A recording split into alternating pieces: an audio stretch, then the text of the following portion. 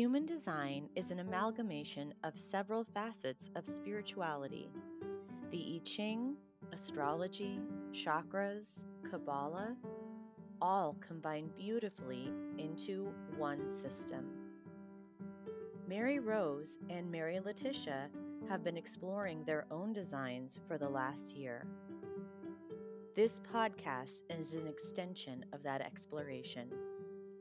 Come learn, laugh, and grow with us as we become guided by design.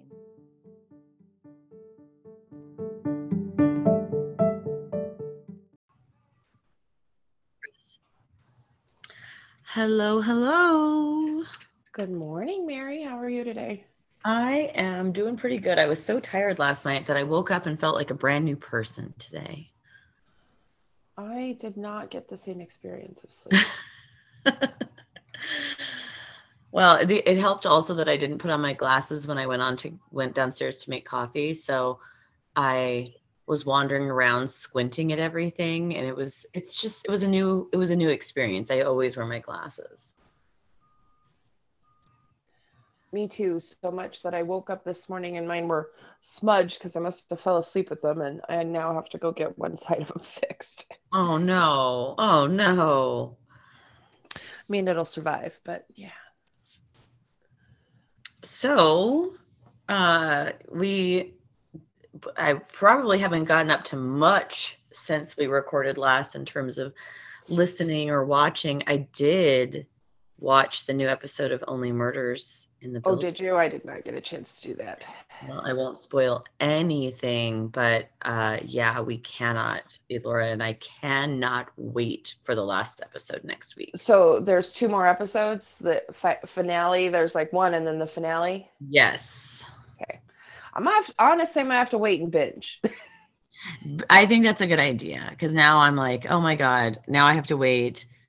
I don't know how I will do it, but maybe, it's maybe not a bad idea for me to go back and just watch the whole thing all over again while I joined a group on Facebook that's just all around that TV show, What We Do in the Shadows, that I love so much. Yes. Oh, I love it. I love that it's just it's one of those communities where it feels so wholesome. Like everybody is there for what feels like the most wholesome right reason. It's all just because we love something, and there's no egos yet. There was but I remember also my favorite murder community back when it first started, and it was very wholesome until it wasn't. Yeah, until the second it wasn't. Welcome to fucking social media. Yeah. I just can't do it. Like, ugh. Not even the groups that I enjoy do I enjoy anymore. So, ugh. Well, I like meme groups. And yeah, I do tend to turn my timer. Didn't have my timer on. I've been just sucking so much into my face with reading books, because I have been reading a series. I don't know why I go back and reread shit. It's so weird. But I've always really kind of found myself drawn to the Kay Scarpetta series. Have you ever heard of this? I keep slurping my coffee. Patricia Cornwell.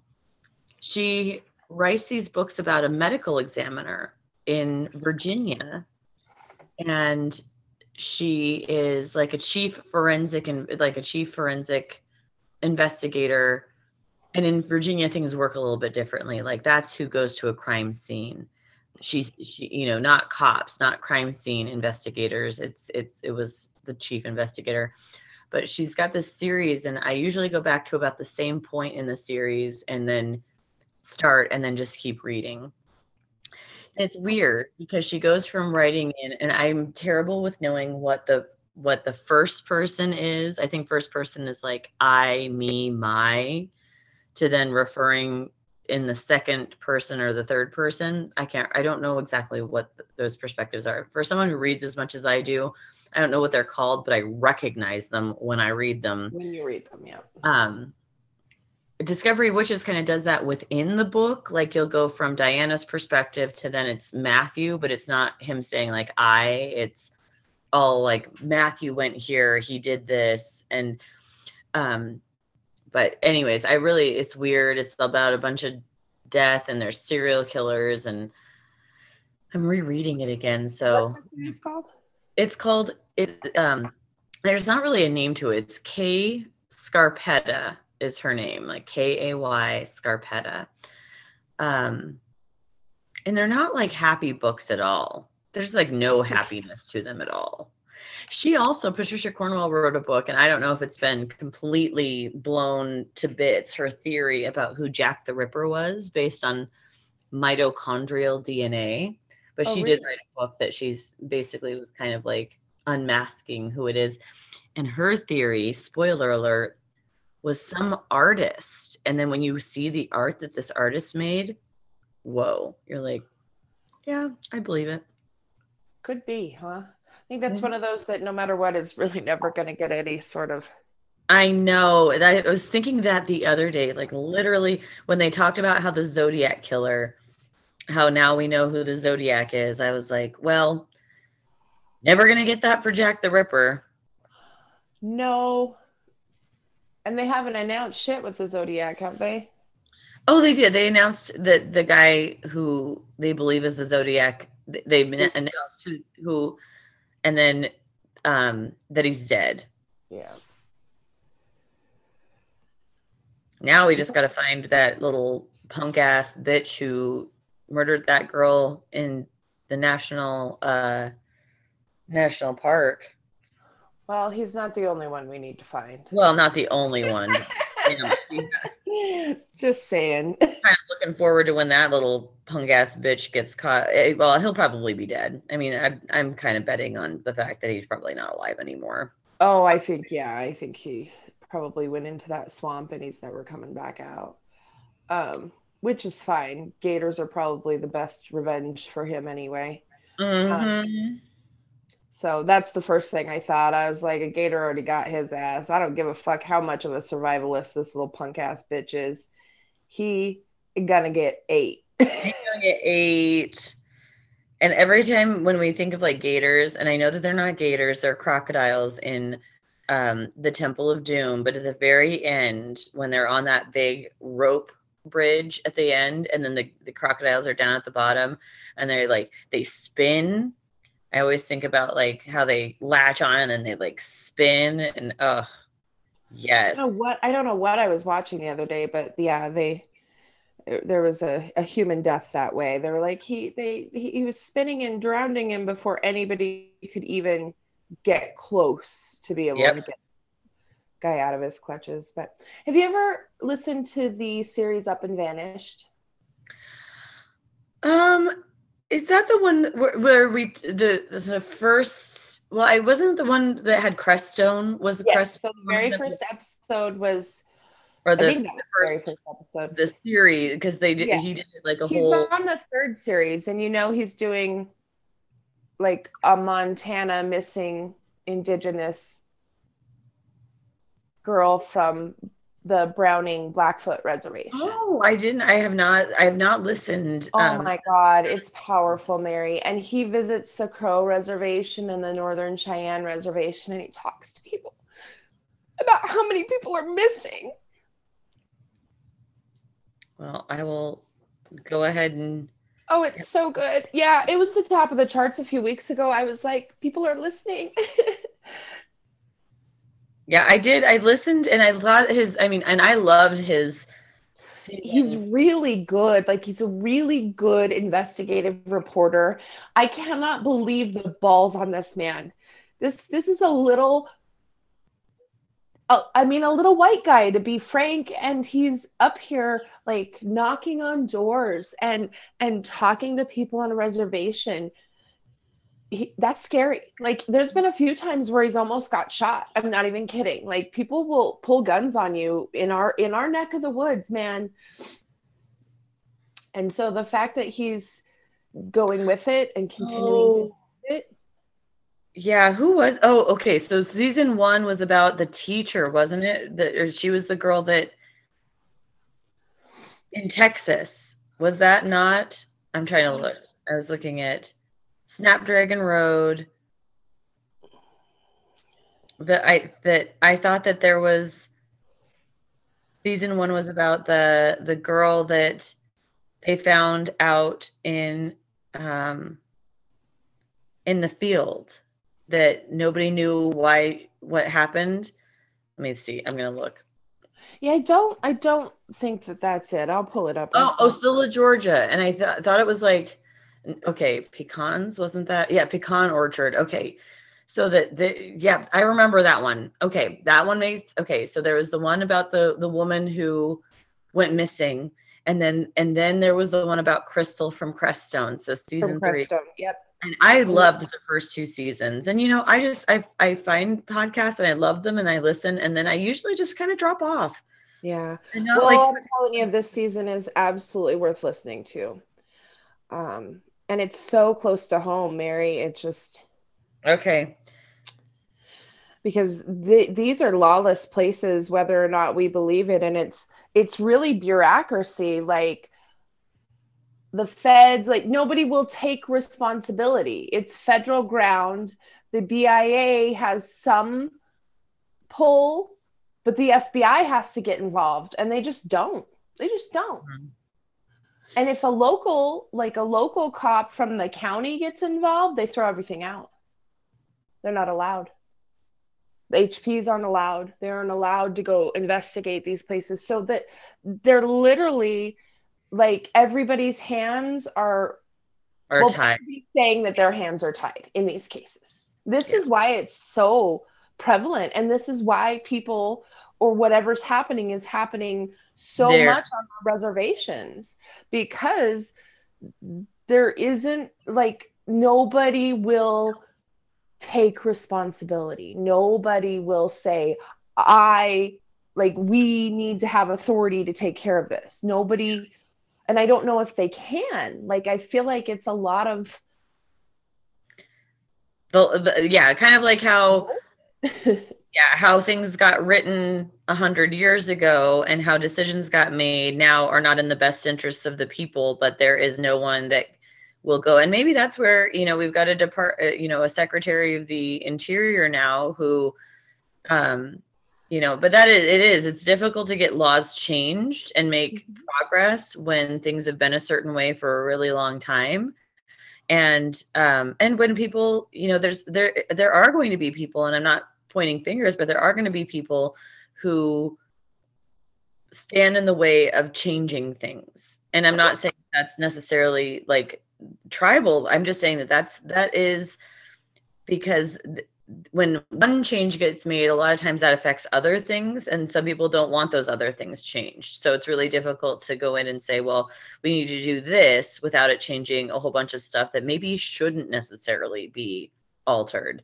And that's kind of the way, that's how we get these fucking infrastructure bills that include, we have these bills in Congress that have they call it this, but then when you read the bill, there's like tons of other shit in there that has nothing to do with the thing that they say the bill is about, because they just jam pack it full of shit. I'm telling you, we need to burn it to the fucking ground. Like, our system is so fucked. You cannot put good people in a corrupt system and expect good results. Like, that is the type of bullshit that has to be abolished completely. It's so crazy. There shouldn't be anything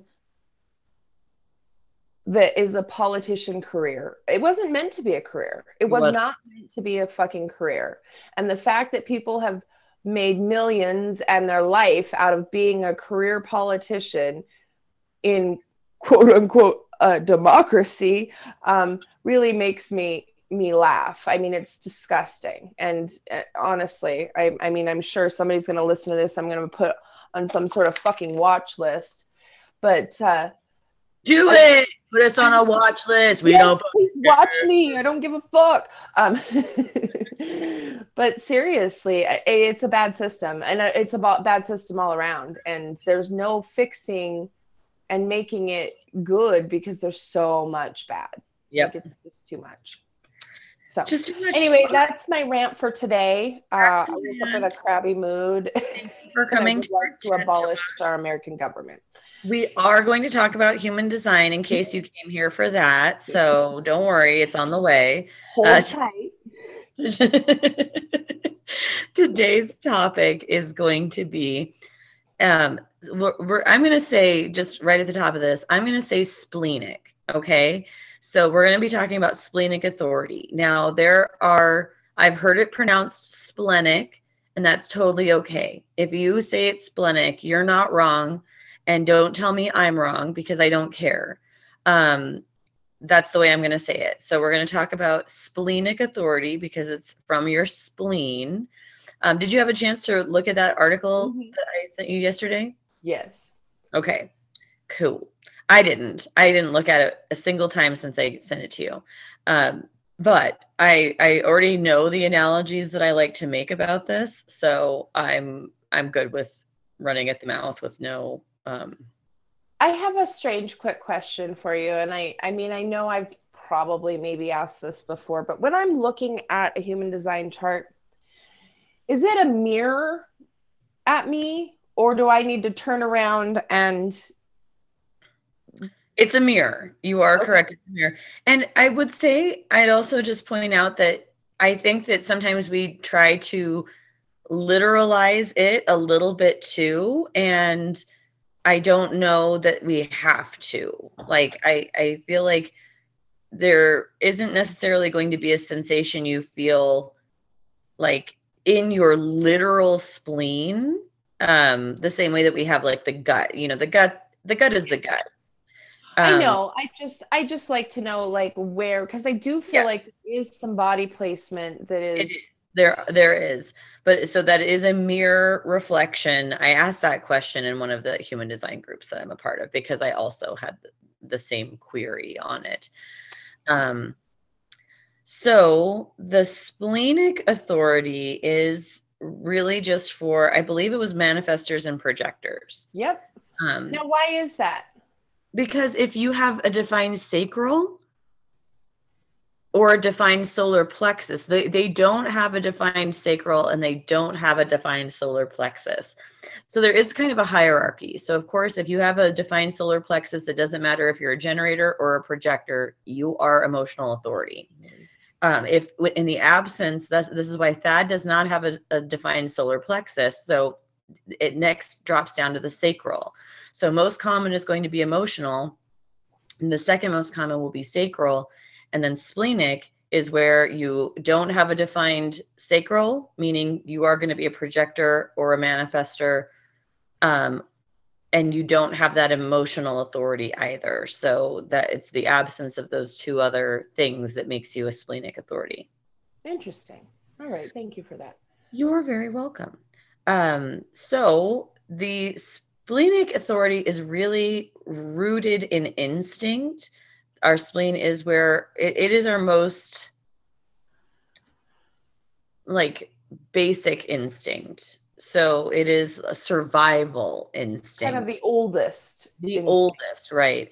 And so I usually, when I talk about this, I usually kind of call out the similarity to deer and how a deer, and this is the way that I did read in the article, so I'm going to mention that it's usually a yes until it's a no.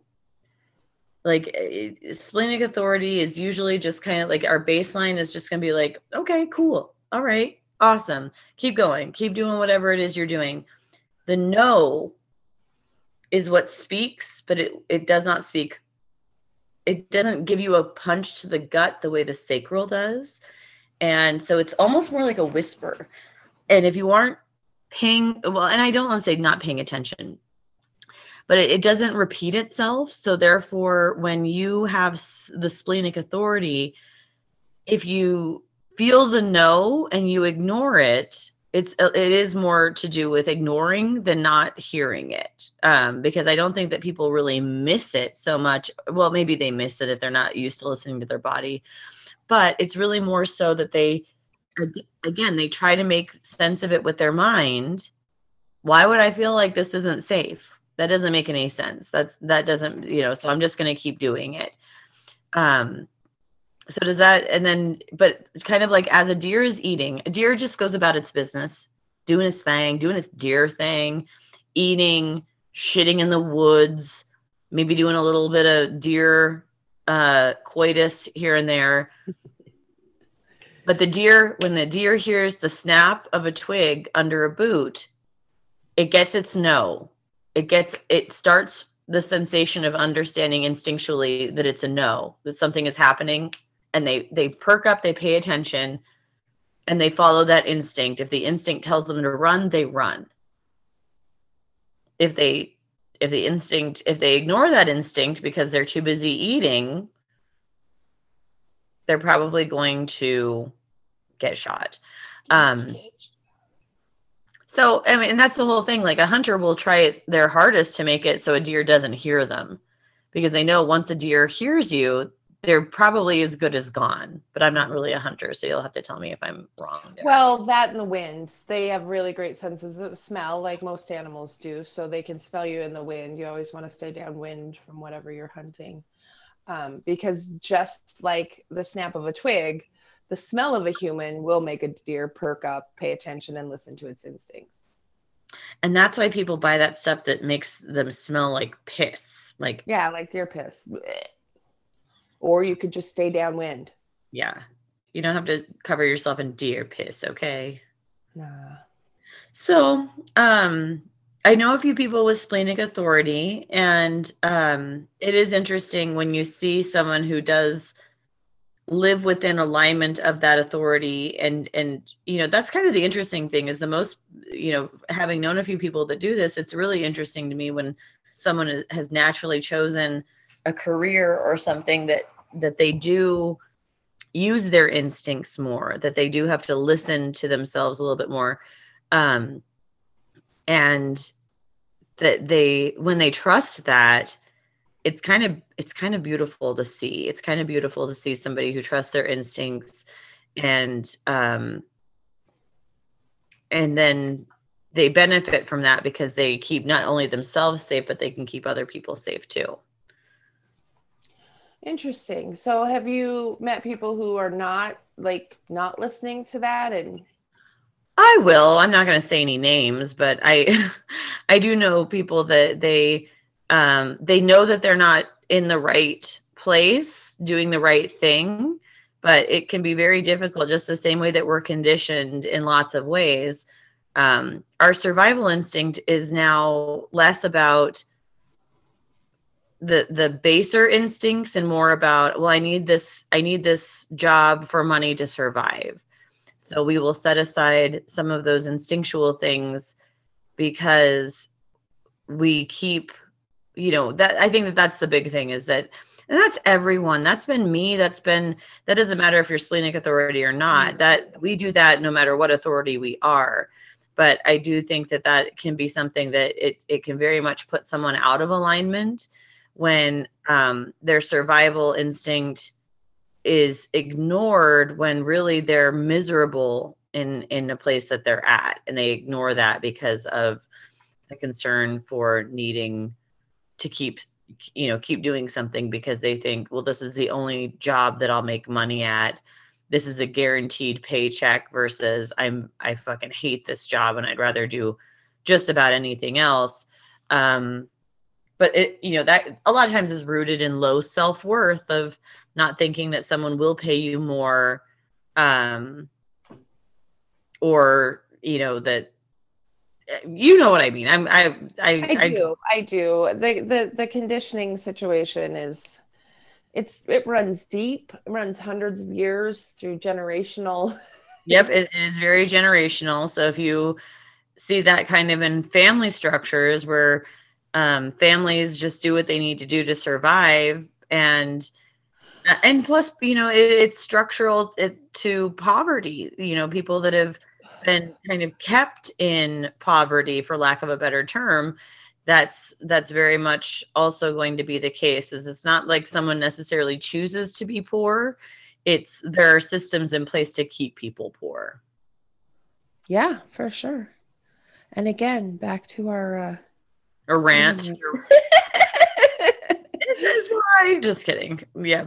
I mean, we could point to a lot of things that we know are part of this problem, and why this is such a prevalent thing for people still today, even in what we consider the richest country in the world, that people still have to, it's still survival. We're still surviving.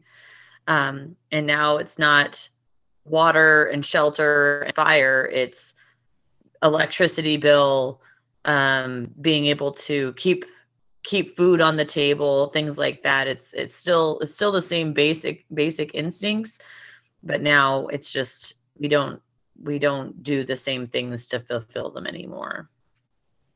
Yep.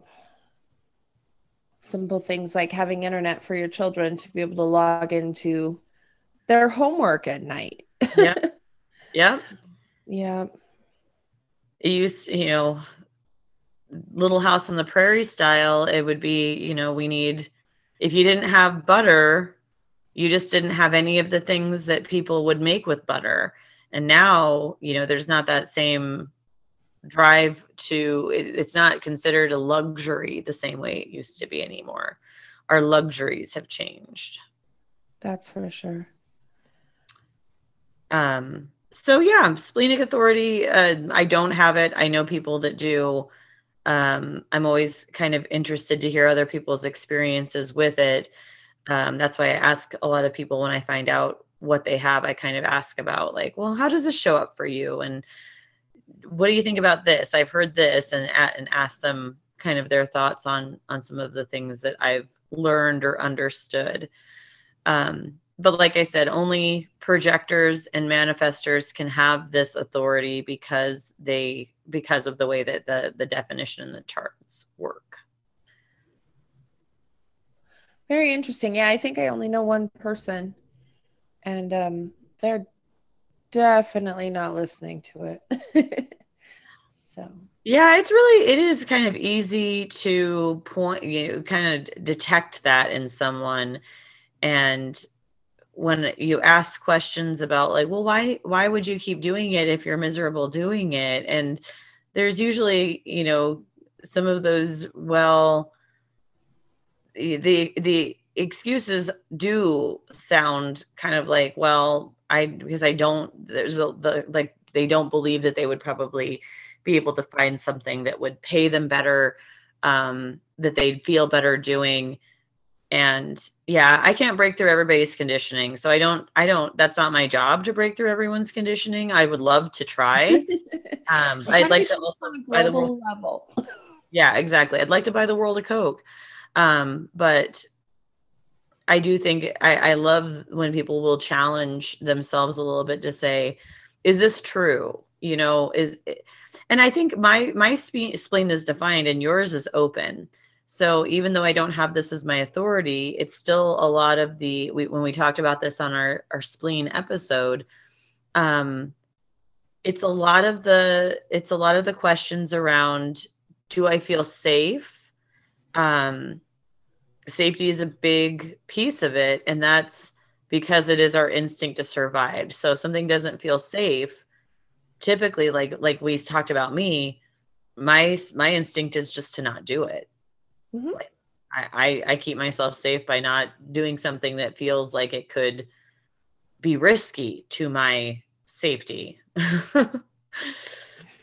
And like we talked about before, you've always done that. I've always done that. Like I've done stuff, like I've done dumb stuff. Trust me, I like broke my arm in the 2nd grade doing some dumb shit that kids do. But I mean, that's also kind of part and parcel to, it's important that we test some of those things, because how do we know if something is true or not without actually doing that testing? Yes, Miss Scientist, how do we? Well, I think that's the thing is that I'm the person that also can tell you this will, seeing the future is difficult, because then you can be like, that's not going to work the way that you think it will. But, as a kid, it's important to let your kids kind of fuck up a little bit and make mistakes and try stuff and have it fail. And understand that doing that doesn't mean that there's a difference between safe, safety, being safe, and playing it safe, I think would probably be the way I'd put it, is that you can do things. And that's where like you and your undefined spleen, and where people will seek thrills, and they'll know something isn't safe and they'll do it anyways. That's not to say that everyone dies when they bungee jump. I mean, if they did, the bungee jumping industry would have died out a long time ago. So I think there's something to be said for there. Not everything I'm safe about will necessarily. I'm overly cautious. Not everyone is the same way, and a lot of people have different experiences. So I don't know. I just feel like I rambled for 40 minutes. I'm having a hard time inputting on this one just because I just don't know anybody, and I really like to point out mannerisms of specific people, it turns out. But yeah, when we discuss so your husband has an open spleen too, doesn't he? Let me look. I don't honestly have that. No. I think we both have a defined spleen, but my experience has also been very conditioned by fear, and his is not. He just does not. Doesn't fear things the way that I do.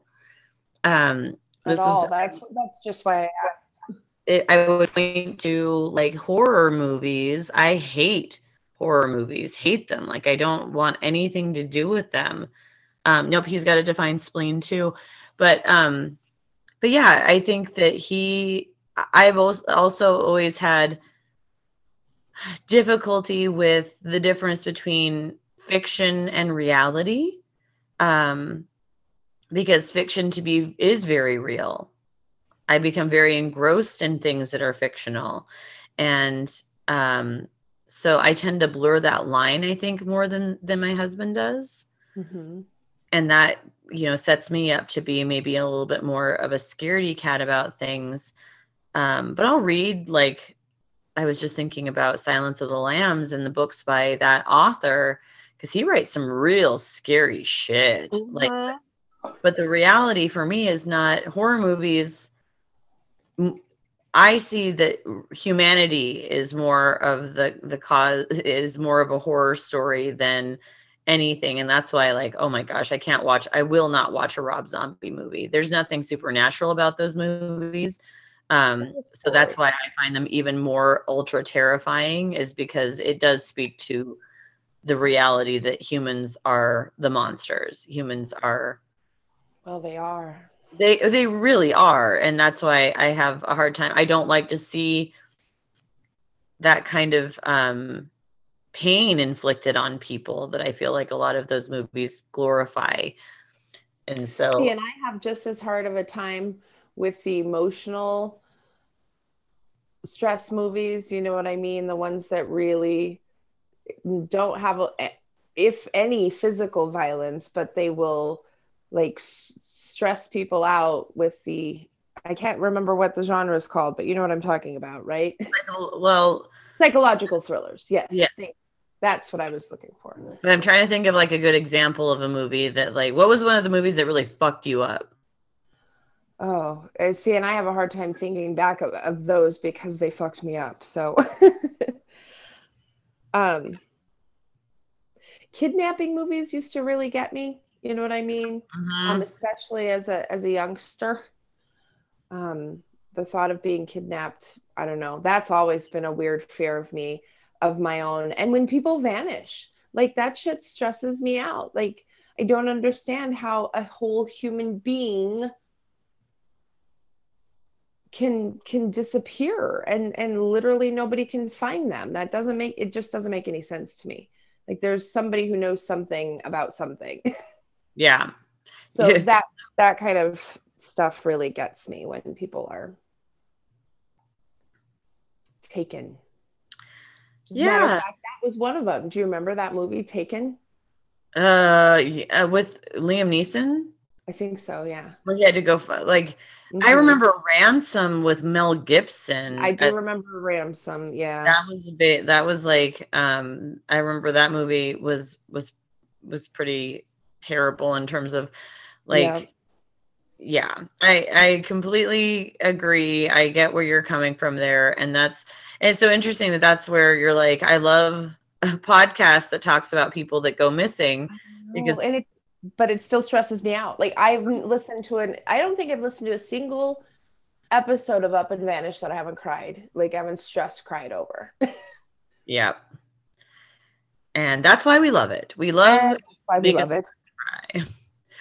But no, I think, and those are those things that it's like, it's important. It's kind of like, it's important that we do watch and listen and expose ourselves to things that make us uncomfortable like that, because if we think it's bad for us, it's not even our lived experience. And it really is important that we empathize and create that connection to people who are that is their lived experience. Because those people need our help. Those people do need people listening to those podcasts, and they do need people aware of their cause, because it's definitely it's not going away. On one of the last episodes of Up and Vanished with the missing girl, one of the ladies that's working on it on many cases, she's like an advocate around the state for missing Indigenous, and she was so upset. Everybody was, white girl goes missing, boyfriend suspected, the whole fucking nation gets on board. IDTV does this whole thing. They still are, because they're still searching for him. She says, in this country, we could give them one missing Indigenous human a week, a new story every single week, we'd have 4 years worth. Mm-hmm. Minimum. And that's if they stopped going missing right now. So why can't IDTV do a 15-minute fucking episode on missing Indigenous in our country? It's an epidemic. It's a huge problem, and nobody's paying any attention. And IDTV will do something for this white girl who goes missing, and the whole fucking country will get up in arms. But we have this underlying epidemic that so many people don't fucking care about.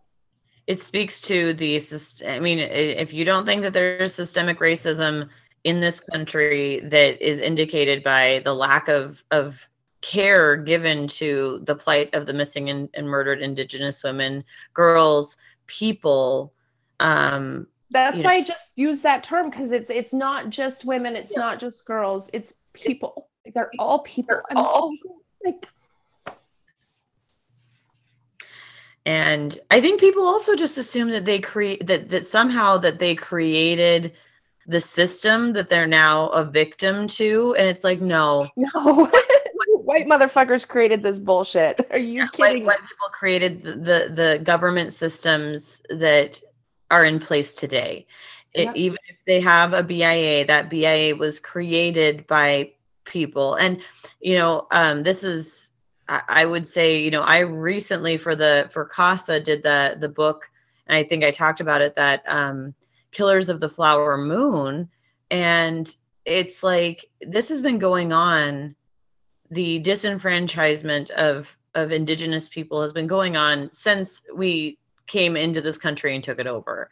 Yep. And, that's the thing, is that, but there would have to be acknowledgement. There would have to be some kind of acknowledgement that this is something. I think that that's the biggest thing, is that people don't want to recognize that it is a system that benefited white people at the expense of Indigenous people.